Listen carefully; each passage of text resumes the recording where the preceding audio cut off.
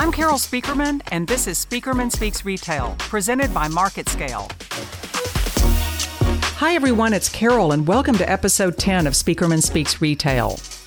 Today, we're on mistake number 4 in my series, 8 Mistakes Suppliers Can't Make. That means that we're halfway through those 8 mistakes, but we're going to make sure that we get to all of them by November so that you can end 2020 with a bang and kick off your 2021 retail business big time.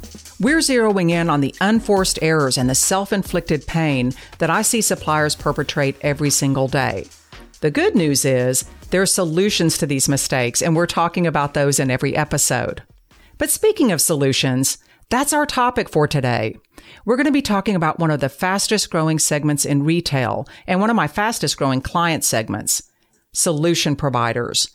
Companies that provide things like agency services and data analytics, packaging, merchandising services, signage, and all kinds of other outsourced services that support retail. Now, some of you product and brand providers are also solution providers, and you may not even know it. Business is absolutely booming for solution providers because retailers have opened themselves up to outside solutions as never before. Retailers no longer believe they can or even think that they should develop everything in-house. But retailers tell me that some solution providers are at risk of blowing it by reinforcing bad habits. So today I've picked one of those habits to be mistake number 4, providing sketchy value. We're going to run down the 3 most common ways that solution providers get into the sketchy zone and how to head it off at the pass. In episode 2, we talked about how buy, build, or bridge is the big question on every retailer's mind. They're determining when it makes more sense to make an acquisition, to build things in-house, or to bridge through partnership, and it's guiding so much of their decision-making these days. Building those bridges through partnership is probably the fastest growing strategy, and as I mentioned before, retailers have never been more open to it. Well, you solution providers are the ones that are building those big bridges.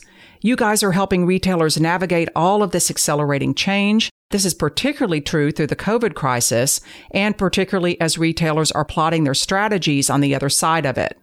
So you'd be really hard-pressed these days to find a retailer that isn't leaning in really heavily to partnerships. They're not always putting it out in a press release. It's not always fully disclosed. But retailers like Walmart and Lowe's and Target, Kroger, fashion companies, emerging digital players, all of these companies are working with all kinds of third-party providers in order to supplement their strategies. I mentioned brands because one of the unique advantages that you solution providers have is that many of you work with retailers and brands. Many of you can work with competing retailers and brands because retailers need what you got, and they're now willing to look the other way sometimes if you work with their competitors. This newfound openness to partnership, combined with this tolerance for a lack of exclusivity, make the opportunity really ripe for solution providers right now. And the opportunity is not going to fade anytime soon because we do have the COVID crisis and just so many demanding dynamics right now that retailers know they can't navigate on their own. So let's talk about what might be getting in the way of all this opportunity. In my experience, sketchy value usually manifests in 3 very distinct ways. First of all, solutions in search of a problem. Retailers used to be satisfied to keep up with their competitors and make incremental improvements. But these days, they expect your solutions to provide a clearly defined competitive leap in the areas that matter the most to them. They want to make really big progress in a very specific area and very quickly. So that requires that you do extensive research on your specific prospects and your customers, not just on the general industry. And you have to focus on their current and future corporate initiatives. The root cause of solutions in search of a problem really just boils down to making misguided assumptions, and primarily making assumptions that everybody has the same need, or, and this is a very important distinction, assuming that everyone thinks that they have the same need. So even if they technically need you, but they don't think they need you, then you're going to be facing some really mighty headwinds. Perception is reality at the end of the day, and no amount of cajoling and rationalizing and explaining is going to change that.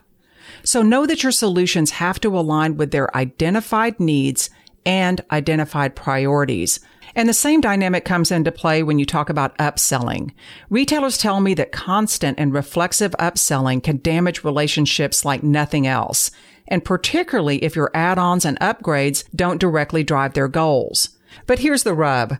Assessing actual and perceived needs isn't as straightforward as it used to be because no two retailers or brands are pursuing exactly the same strategies, and they all have different priorities.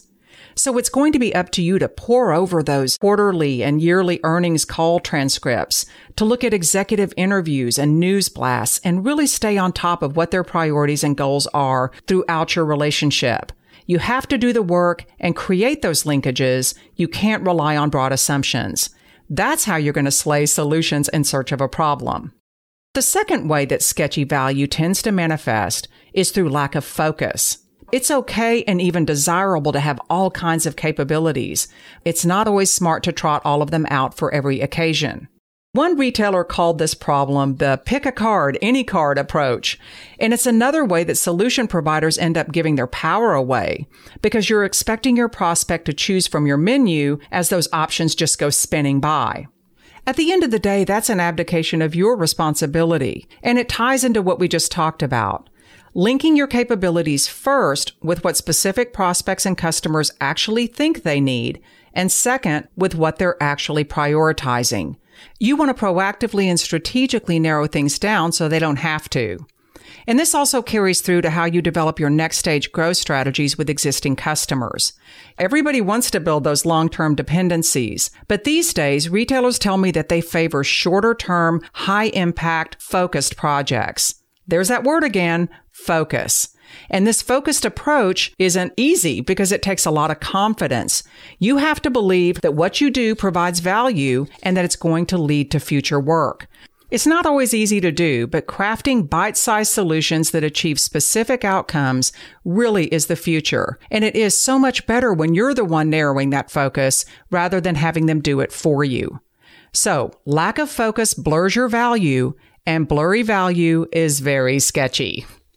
The third way that sketchy value rears its ugly head is through all or nothing thinking, and it takes a couple of forms. First of all, making it your goal every single time to sell that big kahuna, whatever that is in your world, that option with the most bells and whistles that has everything going at full capacity. Not only does this put a lot of unnecessary pressure on your sales teams, this all or nothingness increases the chances of rejection because you're literally giving your customers only two options, all or nothing. You want to bring some options to the table, and I'm going to talk about those options in just a second. Now, the second way that this all or nothingness takes form is by thinking that you have to always knock out all your competitors and take on all the business yourself. With my clients, I work through a 4-stage business model that helps them see their options, present their options, and meet their customers where they are. Here it is, and I encourage you to write down these 4 steps because I think they'll be really powerful for your business. Originate, augment, coordinate, and collaborate. You can think of these as high-value roles that you play in various engagements, and you can mix and match them any number of ways. But let's go through them one by one. Originate is when you build solutions from the ground up. In this role, you're showcasing the full spectrum of your abilities and ideally also your quick ramp-up times because you're positioning yourself as an alternative to your prospect or customer dedicating time and resources to building something themselves. Going back to favoring a bridge strategy over a build strategy and making a good case for that. The second, augment, is when you're plugging into and adding value to their existing platform. Now, this is where you can really showcase your ability to seamlessly integrate into your customers' current systems, no matter how complex they are or maybe even how antiquated they might be. Don't complain about it. Come up with an augmentation strategy that helps them work with their existing platform. The third one, coordinate, is essentially you serving as a project manager. This can apply to vendor-based programs that you're heading up and managing, to technology projects, agency relationships, and so much more. Some of my clients are so good at project management that they've extracted this coordinating piece out as a standalone business. Before, they were just giving a lot of those services away. And finally, collaborate. Now, this is when you're partnering with other providers, which can even include your competitors.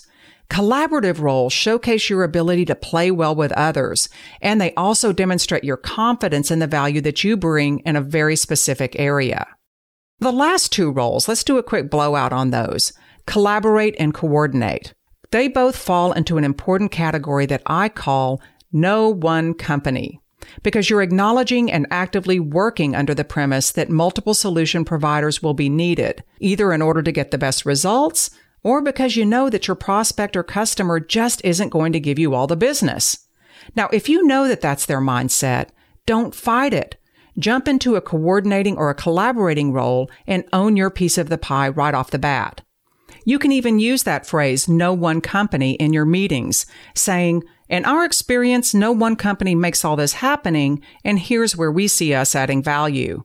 And it's a great way to frame your case studies. When you took on a very specific role in a project, you played well with others, and the results were amazing. That's a powerful story to tell, and it's all about coordinating and collaborating. Now, some of my clients have gotten so good at rocking this no one company positioning that they're actually in a position to dictate the role that their competitors play. They're making recommendations on where they provide the most value and then what they're going to give away to others. So if you do this really well, you can actually set the rules and the roles that others play. Coordinating and collaborating is where some of you brand and product providers can also jump in. In fact, I work with an apparel and accessories company that is really good at making products, but they're also really good at sourcing and compliance and a lot of back-end functions. After we did a workshop together, they started looking at ways that they could actively manage projects that didn't even involve their own products. Another company I work with is a product supplier, and they've always thought of their data analytics and gathering capabilities as just being a byproduct of their core business. But now they're starting to offer that as a value add to their customers and even to their competitors. So that's the power of looking at how solutions can really play a role in your business and how you can monetize it and use it as a growth engine. Originate, augment, coordinate, and collaborate. When you openly discuss these options with your prospects and your customers, and when you have them as an internal menu, if you will, of options for your business, you're in the driver's seat.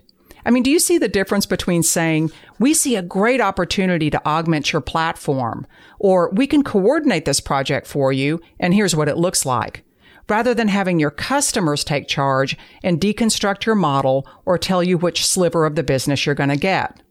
You're changing the conversation, and at the end of the day, you're changing outcomes. Solution providers are a fast-growing but less talked about group of stakeholders within retail, and the competitive field is only going to get more crowded as retailers and brands seek advantages outside of their borders. So don't let these easy-to-avoid mistakes bungle your opportunities to go big and branch out. Take the sketch out of your story, own your options early in the game, and align your mojo with their goals. Get comfortable more than anything with focusing on the client. You don't need to prove yourself. They're talking to you for a reason. You just need to figure out what makes sense for them. Now, I hope you'll stay tuned for the rest of the series, and thank you so much for listening in today.